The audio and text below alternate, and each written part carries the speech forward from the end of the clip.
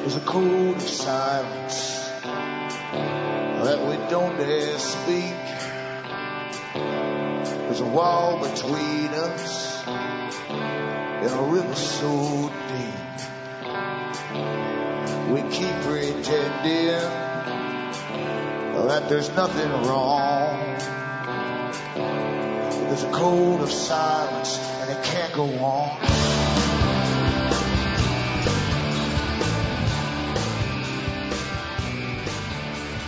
Hi folks, I'm Alan Watt and this is Cutting Through the Matrix on January the 17th, 2011. I always start off the show for the newcomers and tell them to go into cuttingthroughthematrix.com, where I give them hundreds of audios for free download, and hopefully they'll get the clue that there's a bigger game going on than that which the media presents to you.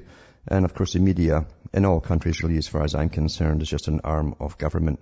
It doesn't really matter which left or right paradigm is being played. It's all the same thing, propaganda and control of the people.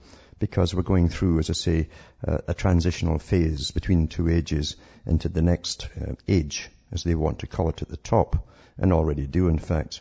So help yourself to the audios, and remember too, you're the audience that bring me to you, because I don't bring on advertisers to sell you things. I try and talk through the whole hour, and it's up to you to keep me going. Remember, the ads on this show are paid by advertisers directly to RBN for this airtime, and it pays for the staff and equipment and bills and all the rest of it that go on in something of that size of organization. Big cash is needed. And of course I need cash too to keep my sites going and my life turning over, just ticking over basically.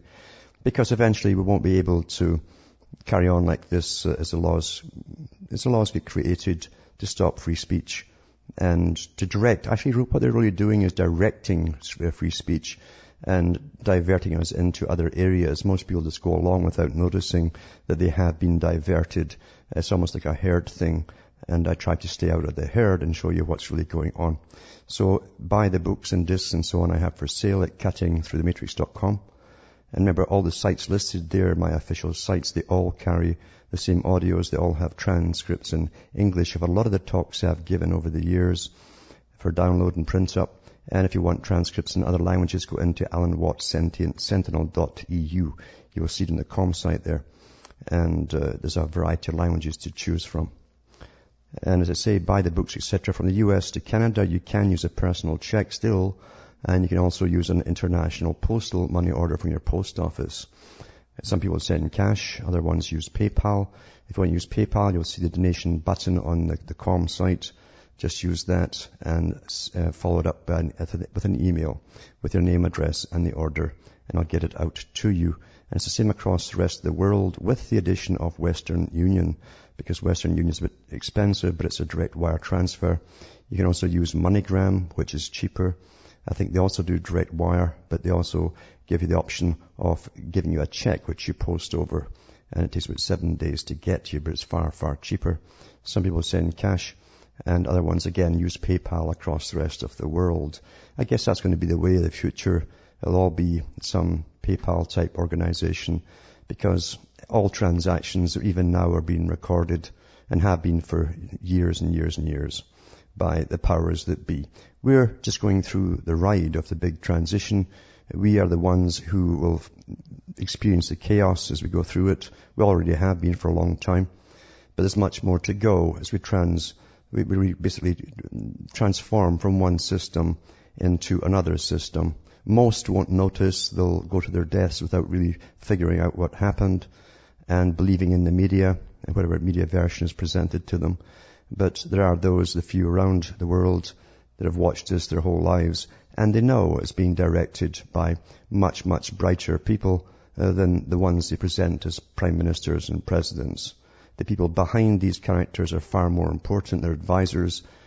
And it's strange, all the advisors in every country have always been in the same global agenda, regardless of where they reside. Back with more after this break.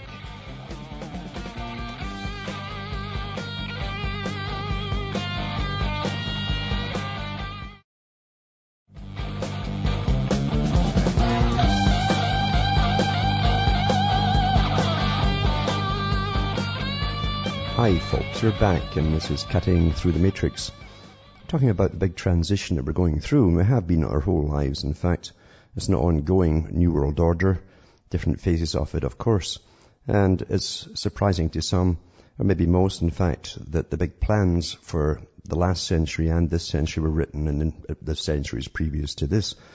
It's quite amazing to find out that the future is always planned, as I say, by very bright people who often let the cat out of the bag for those who are willing to think a little bit outside the mainstream, and they can't but help boast about their involvement in the planning stages of the big society, as they call it now, the world agenda, the globalist agenda. When I was growing up, every town and every village basically had their own system to keep them going, their own gas supply, for instance, and water supply, and etc. And we saw during the 80s and 90s the beginning of big-time privatization. But they've been at it for a long time before that, because I grew up watching the left wing get in and then they nationalize everything. What it really meant was it was so run down by the profit makers that it was time for the taxpayer to foot the bill and get it all up and running and repair everything. And then, of course, in would come the other government afterwards, the right wing, and then they'd privatize it again for peanuts and stiff it to the public.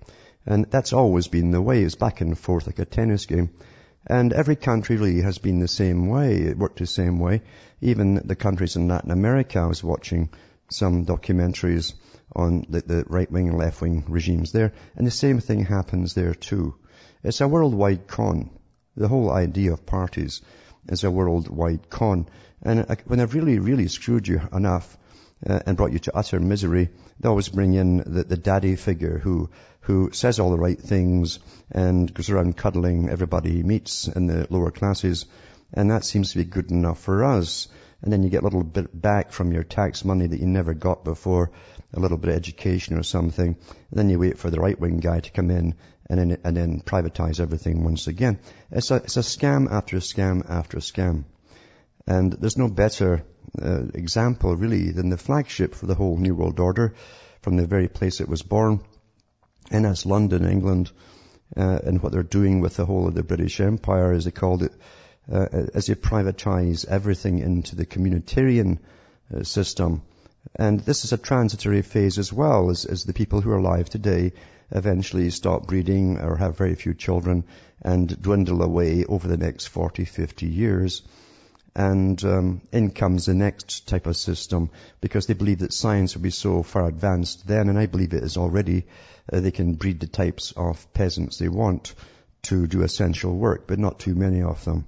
And this is where they come in with the sustainability and all of that stuff.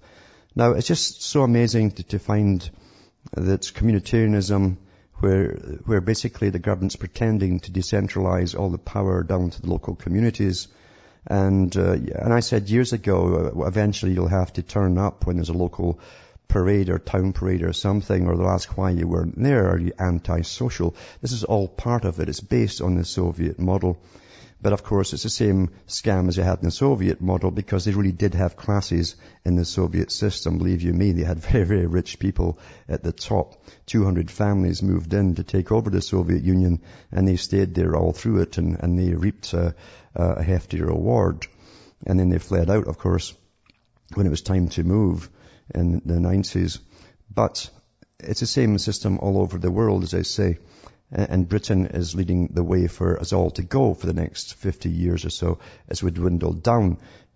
It's hard for people to believe that when they signed the Charter for the United Nations at the end of World War II, I think it was 46, they signed the one in San Francisco, they signed away the sovereignty of the countries. Now, everybody who was up in the really upper classes then, everybody who was already multi-millionaires or billionaires, knew that this present phase would have to come. And they already had swallowed it wholesale, quite naturally, being egotistical people, that they were a special breed, a class apart. And that was a worldwide class, by the way.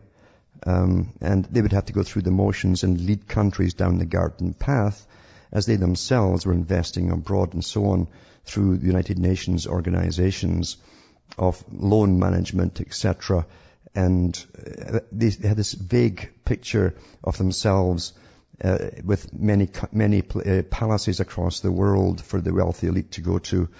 And it wouldn't matter if you were Chinese or from India or from Britain. It was a different breed that had made it up the genetic ladder and proven their superiority. These are the ones that would come through. And they wrote a lot about this back then. Now, they also signed in the Charter too, and the sub-charters, because there's sub-charters to this, that Britain and other countries would start to deindustrialize, and it would speed up, they said, in about 20 years. Well, sure enough, 20 to 30 years later, Britain was heavily deindustrialized, and no excuse was given to the general public as factory after factory was closed. And they didn't tell them either whether they were opening up overseas where the cheap labor was. And nothing was going to replace it except a service economy. You know, I buy pancakes from you and then I sell them for a profit to somebody else, etc., etc. You pass things around. And a service economy is only meant to last so long. And it's the same in the United States too. When the treaty was signed through the World Trade Organization by all your aristocracy of America and Canada, and truly they are an aristocracy amongst themselves, intergenerational. They also decided to give away all your factories and send them overseas. In fact, no one could really stay and make a profit when competing factories were already setting up in China. So they moved lock, stock and barrel, and your tax money paid for their moving and their setup. And they signed into that agreement too, under the GATT agreement, that you would pay for the next 10 years for the setup of the factory and any losses incurred against projected profits. If they'd fallen below them, then you would pay the difference, and that could be renewed for another 10 years or more. What a deal, eh? 20 years basically, as you pretend you're making very little profit, you're raking it in, and the taxpayer is still paying for your fudged figures. Now, Britain is going even further now, because I've watched the United Nations for years, and what they do there is they have world meetings every so often, and all the big NGOs go, and they're told where to invest their money. Most of them represent groups, trading groups and investment groups across the world, and that's how they get into these meetings, and that's why they get the invites. And again, too, they'll often say it's for women in third world countries, micro loans, micro projects, that kind of stuff. And that again was to separate the family. They got to bring down the population. And if women didn't mate for life, then they wouldn't have any children. That's what they hoped for. And then, of course, the other UN-sponsored NGOs would go across the world using your tax money again from your governments to sterilize them and have abortions and so on. But micro loans is a big, big thing. And this is part of communitarianism. So tonight on my site at cuttingthroughthematrix.com, I'll put up a bunch of what America is going to see soon. Actually, they've got some of them already. They just don't know it, most of them. And it's micro loans to little areas that are run down and devoid of a lot of the population because the factories moved out. But it also, if you look into these ones I give you, these sites I give you, it will show you the profits, the incredible profits these supposed public-private partnerships have. And it's just amazing how many big organizations are out there doing this micro-loan stuff. And every big shark is in on the project. Incredible rewards. So I'll put a bunch of them up tonight, and I'll also mention this one in Britain. It's run by Sir Ronald Cohen. Cohen. And it says here, Philanthropy UK. Now, you can go back to even the days of Weishaupt, who talked about using philanthropy to run the world. Charitable organizations, that would be a cover for those who would be reaping in the profits. And he really made no bones about the fact that the vast majority of the public were absolute idiots. He despised the public, the great Illuminatus, as they call them today, although he was just one little character of many, many above him. And Sir Ronald Cohen, Philanthropy UK, was set up. It says it wants to achieve a radical improvement in the UK's capacity to create wealth, economic growth and employment. However, he's not speaking of the growth potential of the venture capital industry, which he helped found 30 years ago. He's made an incredible killing. But rather, that's loan sharking if you like to call it that, but rather of an emerging approach to social investment, community development finance.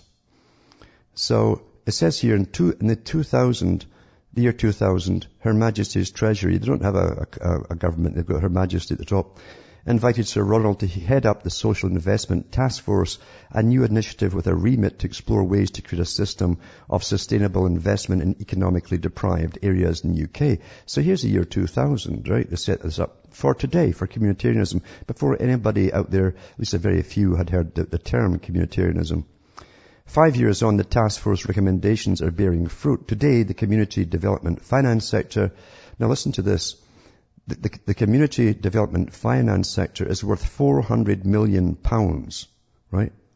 Has financed over 9,000 businesses, they'll be tiny little things, created 10,000 jobs, we take their word for it, and levered £160 million in additional funding to underinvested communities. The formation of the Community Development Finance Association, of which Sir Ronald is honorary president, I guess he turns up once a year, has further strengthened the capacity of this sector. So, it's quite amazing. I mean, here's a company created by people up who are nobles, they're all been knighted by Her Majesty, you see. And they start with £20 million. And then they were given by the taxpayer another £20 million. Now they're worth £400 million. That's nice for charity, isn't it? Back with more after this break.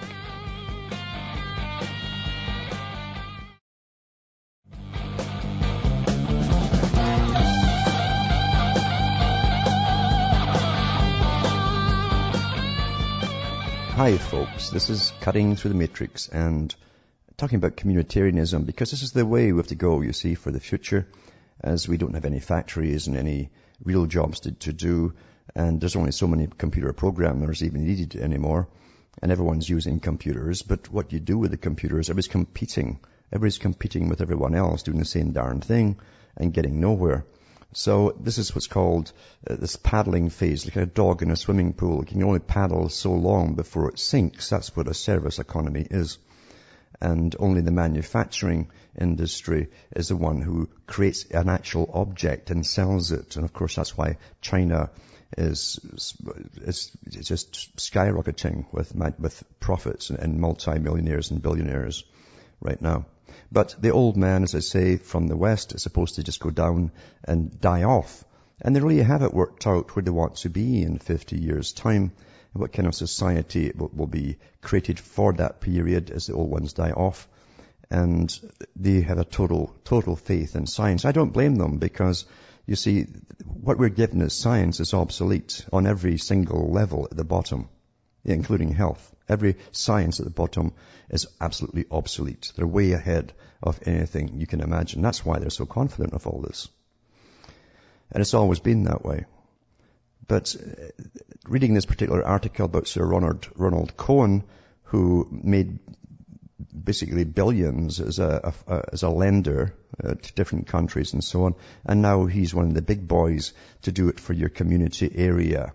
You see, what's going to happen in your community is that, of course, you're ready supplied leaders, and they'll be all members of, they're all NGOs and members of legitimate organizations. That means that they're giving a stamp approval by the government, like Common Purpose, for instance. You're instantly created community leaders who will run your whole life for you from cradle to grave, will put you down. Your whole area will be put down as basically collateral. And what's going to happen is this, you supposedly give your go-ahead for them to get loans from these sharks like Mr. Cohen here, and eventually they'll privatize that whole area because it'll be bankrupt. You understand that? You can be bought and sold in this system that's being introduced right now. That is the plan. I guarantee you that is the plan. Your whole township can be bought and sold and privately owned, because you will never pay off these loans. It cannot be done. Who are you going to compete with, whatever you do? Look around the world. Look around the world. You can't compete, and you cannot compete with compound interest. And this shark here started this one on the side because he's got friends in government, no doubt relatives too. And he starts off this organization after really being a big money baron across the planet, a lender. And he gets £20 million given to match the private sector's £20 million. And then a few years later, it's worth £400 million. And he's going to be one of the guys who lends money to your community. And of course, you'll send in the guy with the black hood probably to take your land off you or your house off you and just say, sorry, it was bought over by Mr. Wee in China there last week because you defaulted on your community loan. That's coming your way. But as I say, these same characters were involved their whole lives in United Nations operations. Same thing, giving microloans. Sounds wonderful, helping the poor come out of the mud. It sounds so darned wonderful to the gullible out there. And there's a lot of gullible people out there who believe everything that they read. And this is his own website for this organization. I'll put this up too. This Philanthropy UK organization, one of quite a few. They're all deeply more related than you'll imagine, and you might figure that out for yourself. But this is the way that the world is to go in the Western world primarily, maybe Australia too, and New Zealand, as they just steamroll ahead with this between the two ages idea. And we all go down the tube. But I can tell you, I can see one day, they've already sold parts of England off, Already, I've read the articles on the air here to big private corporations. Well, eventually, this is the way the world's to go. There'll be no nations at all. There'll just be regions, and regions can be bought and sold by private investors and entrepreneurs. You wait and see. And that means everybody in it, all their houses, yada, yada, yada, the whole kit and caboodle. That's agreed upon by everybody at the top.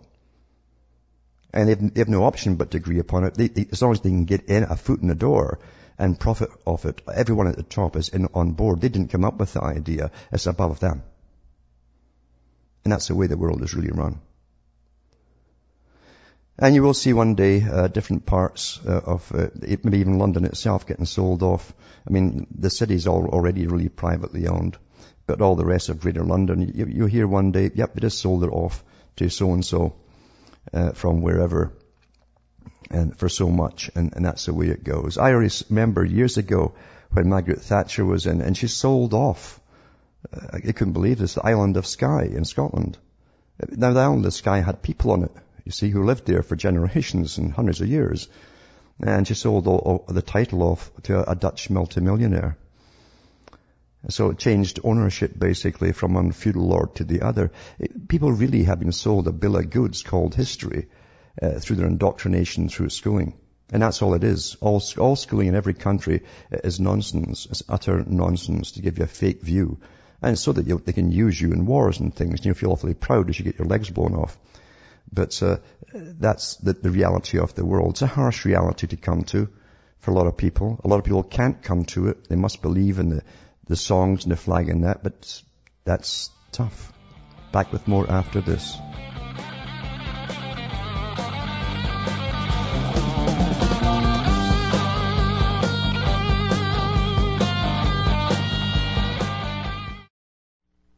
You're listening to the Republic Broadcasting Network, because you can handle the truth.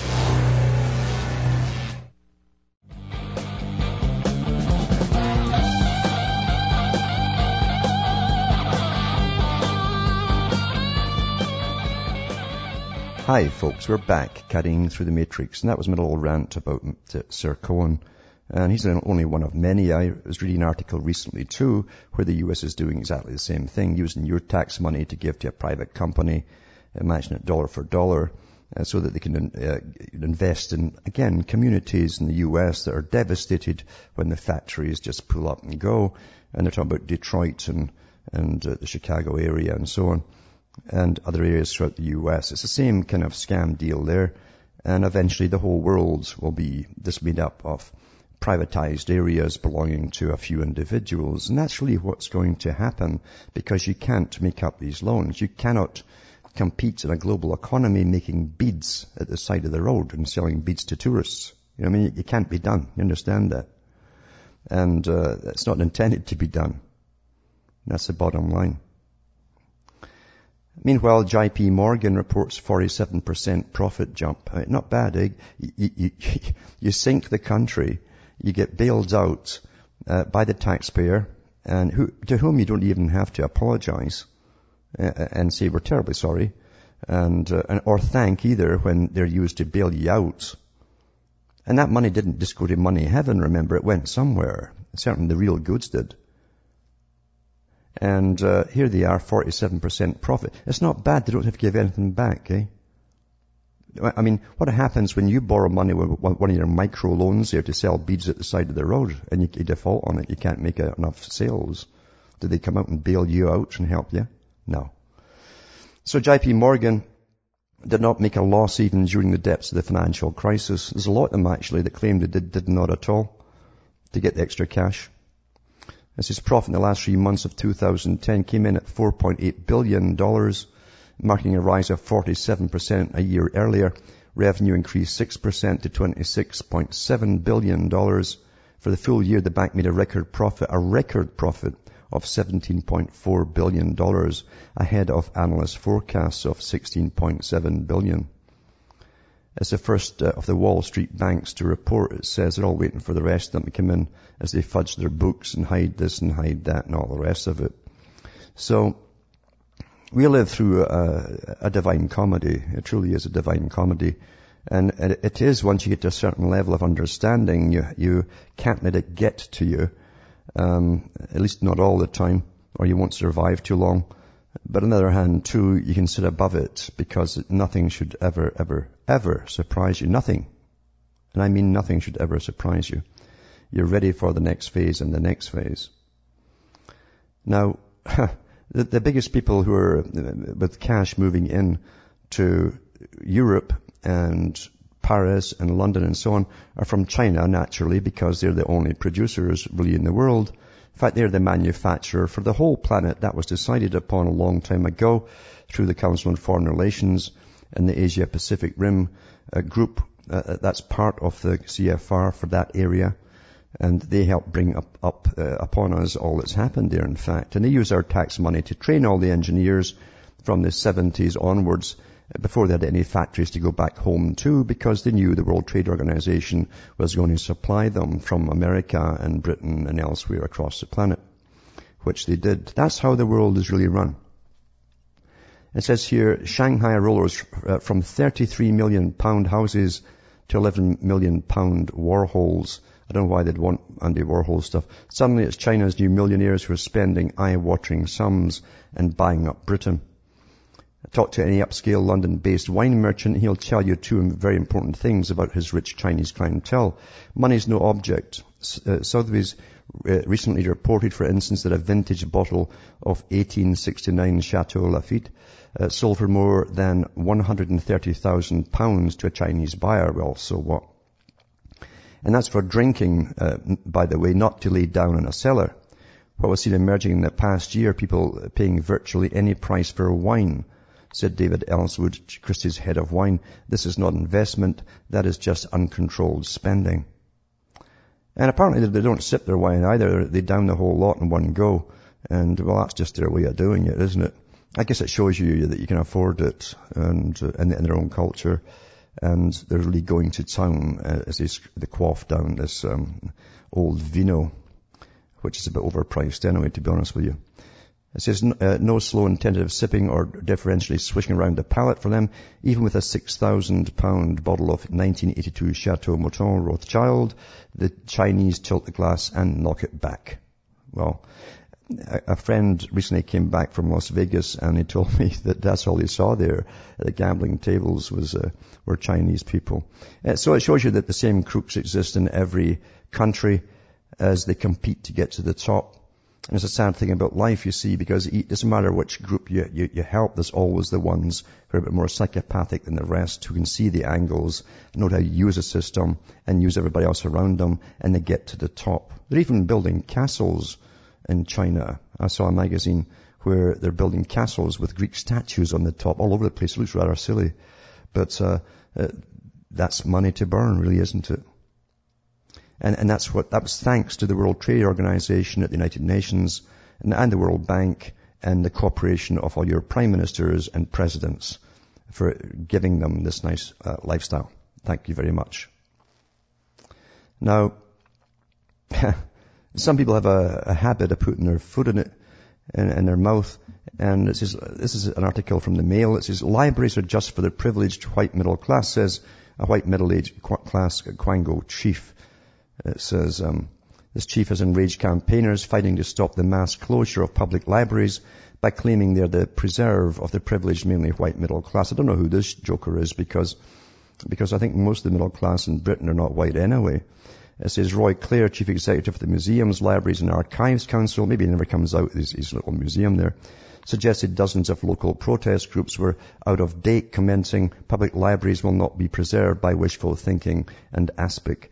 So they're closing 400 libraries nationwide shortly, and I'm surprised if any left at all.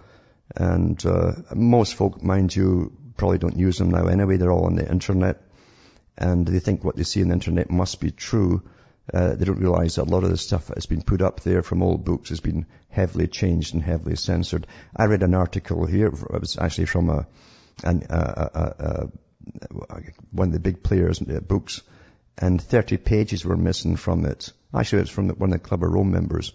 30 pages were missing in the e-book version. So it doesn't matter. It's George Orwell's memory hole, and that's what we're watching. We're living through it. Most folk will never question if stuff's being removed, and whatever they say is a gospel truth.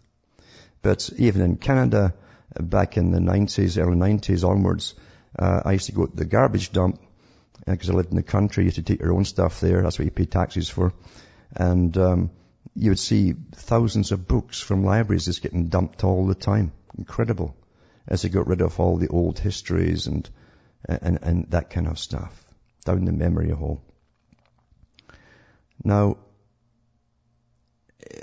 it's quite amazing too, to show you the double speak and that, again, the double think. It doesn't matter, how much you read on the air about different arguments and different items coming from the United Nations or the World Health Organization, and you show them all the cons and tricks they play year after year with, the flu shot.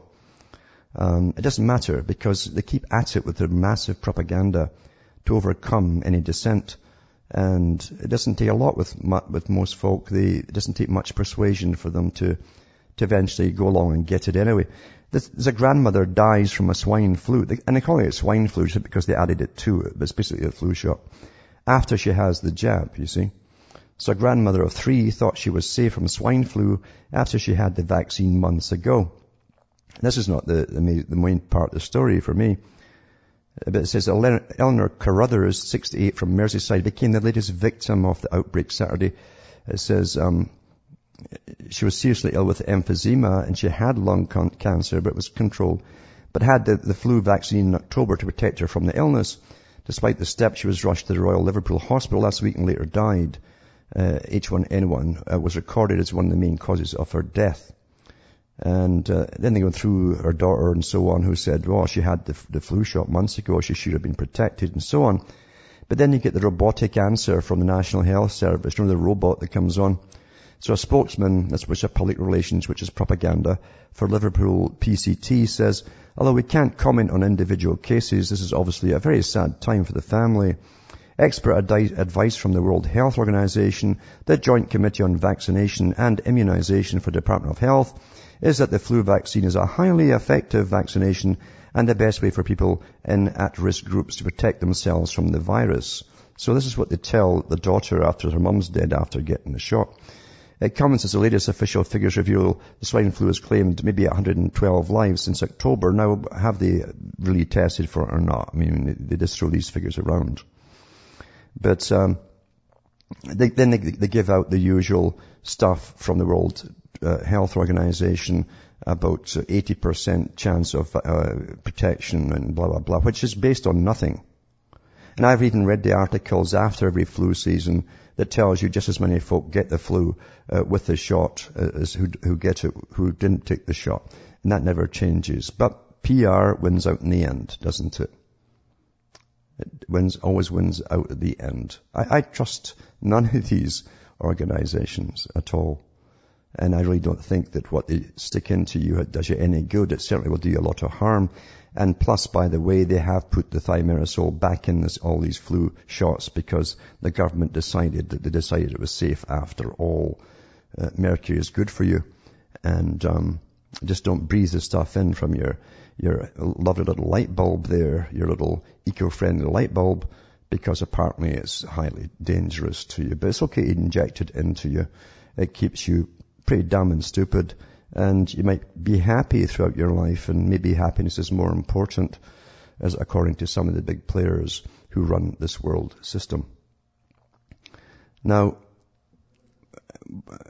in 1998, in Canada, in Ontario here, they started spraying the skies in a serious manner. And I remember the day when it started because I walked outside and I couldn't believe, I thought it was in some kind of movie shot, that it really was a checkerboard pattern, really tight together, like a fishing net above you, a white fishing net. It was that precise. And they were at least at half the height spraying it than they are today. I couldn't believe it. Folk didn't look up and see it.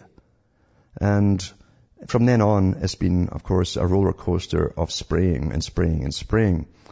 And we all have read the different articles about, they're thinking about spraying the atmosphere to stop global warming, etc. But in reality, they've been doing something with it since at least 1998 on a serious, continuous basis. And they were doing it for long before that, for years, testing it on and off. And I've read the articles where they test things on and off over different countries. But this is for serious. And it says, and of course, too, I've talked about the aluminum oxide and the barium, which has been found in it.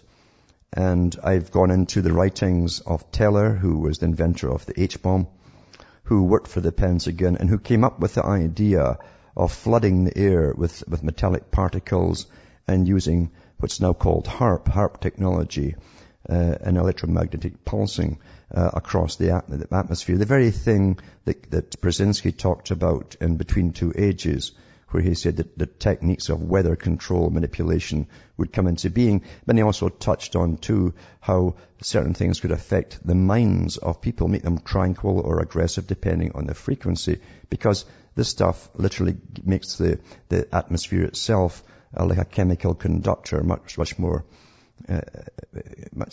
agreeable to electrical variations and transmission. So this article here is from Science. It says, levitating nanoparticles may make for better geoengineering. So it's bad enough when they're already dosing you with stuff, and it's definitely affecting people's lungs and sinuses, etc., ongoing infections since 98. So now they want to go into the nanoparticles, if they haven't already, you see. Now, nanoparticles of, say, barium and aluminum oxide and stuff, this stuff literally, apart from making you rather senile, is highly carcinogenic as well. But it doesn't matter, that would all tie in with the big plan, wouldn't it? Especially over areas where they want to bring down the populations. And if you don't have the right kind of chelation therapies, etc., which I'm sure the bigwigs get, then this stuff's going to stay in your system. A recent analysis of geoengineering options indicated that while pumping chemicals into the upper atmosphere would work, well, they know it would work because they've been doing it, the approach comes with significant risks. Since the chemicals would gradually come back out of the atmosphere, these schemes would require constant input to remain effective. That's why they do it every day.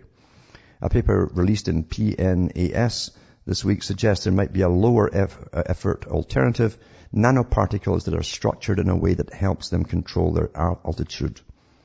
Even if CO2 emissions, here we go, are eventually reduced, it's got nothing to do with it. We may have put enough in the atmosphere by then to ensure that some form of geoengineering may be needed to lower the global. If they lower the global temperature anymore, I'll be sitting on an ice floe. I think, just mass. It was 20 below zero Fahrenheit last night here, which is a bit chilly. Aerosols in the upper atmosphere increase the Earth's albedo, the overall reflected to the planet, reducing global temperatures by reflecting more sunlight back into space. Chemical aerosols are popular geoengineering candidates, but they have their own problems. For example, sulfates in the lower stratosphere can accelerate removal of ozone, and we'd have to constantly pump more into the upper atmosphere. That's a great business for somebody. And believe you me, big chemical companies are obviously involved in this, making an awful lot of money. The main advantage of the proposed nanostructures over chemical aerosols is their ability to control their altitude. So the proposed nanostructures do this by taking advantage of what are called photophoretic forces. These forces arise from a temperature difference between the nanostructure and the surrounding atmosphere. If a cold gas particle strikes a warmer nanostructure, then the gas particle will recoil off with more energy. At least that's a PR for the salesman. That results in a force on the particle. The amount of energy transferred in this process is a property of the material and a function of the temperature, and is described by something called the accommodation coefficient. Sounds very impressive, eh? By constructing nanostructures with different values, one can change the net force on the nanostructure. So, what are they going to use for it, eh? Well, goodness me, they're back to aluminum again. It says aluminum and barium again, titanate. The aluminum layer reflects sunlight but is transparent to thermal infrared. The barium trinitrate layer has a higher density than the aluminum layer and interacts with the atmospheric electric field to orient the disk with the reflective side up. The difference in between aluminum and barium trinitrate also produces a net photophoretic force, levitating the disk with a force up to 3 times its weight, they say. Well, we're breathing all this stuff in. That'll go right into your bloodstream through the alveolar tissue in the lungs. Back with more after this break.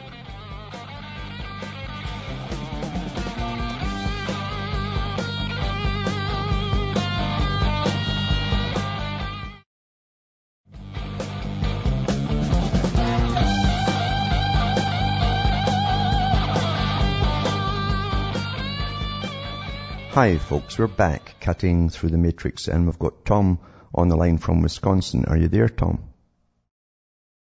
Hi, I'm here, Alan, and yes. I want to thank you for everything you do, as usual. And I had an interesting conversation with a coworker today, and for over the past 6 months, I've been talking to him about this material, about the global power structure, about the events at the current time, and how it relates to the overall big picture of.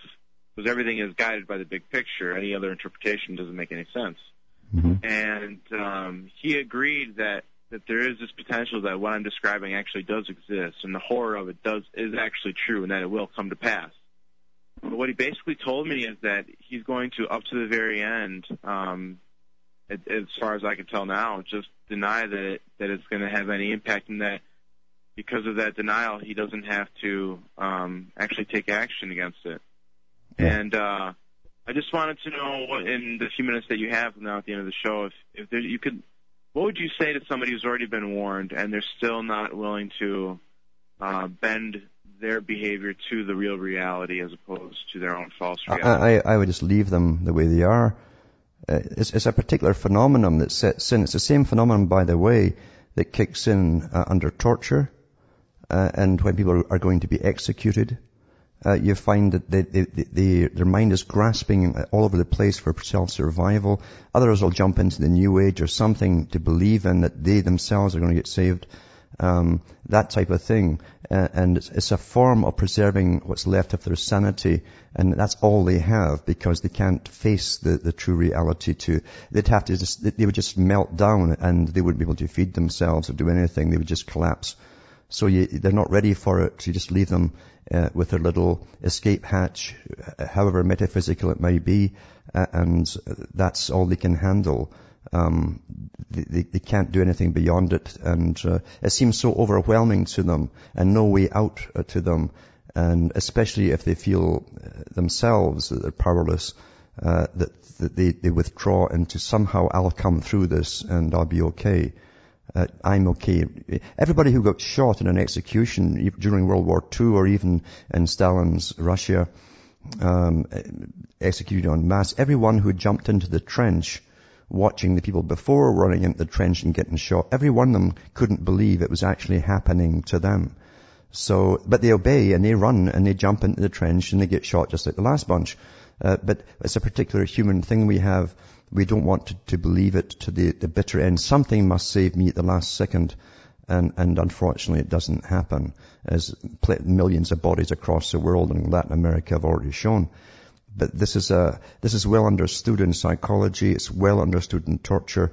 You can't hit people with the bad news who are not going to stand up and have their voices heard and take some pride in themselves. And yes, stick your head up if necessary and be a target. You can't help those people. They are the majority, but the world has never been changed by the majority, remember.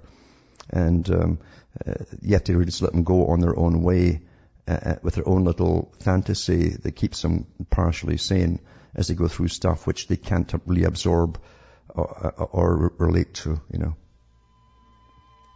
It's a sad thing to say, but that's the truth. You know? Yeah. It is very sad, actually. Very sad. Yeah, and mind you, one day they might get to a stage where they can handle more and come and ask you more questions, and that's okay. Don't feed them too much at once, or you can crack them, they can buckle and go under. But thanks for calling. From Hamish and myself from Ontario, Canada, it's good night. I mean, your God or your gods go with you.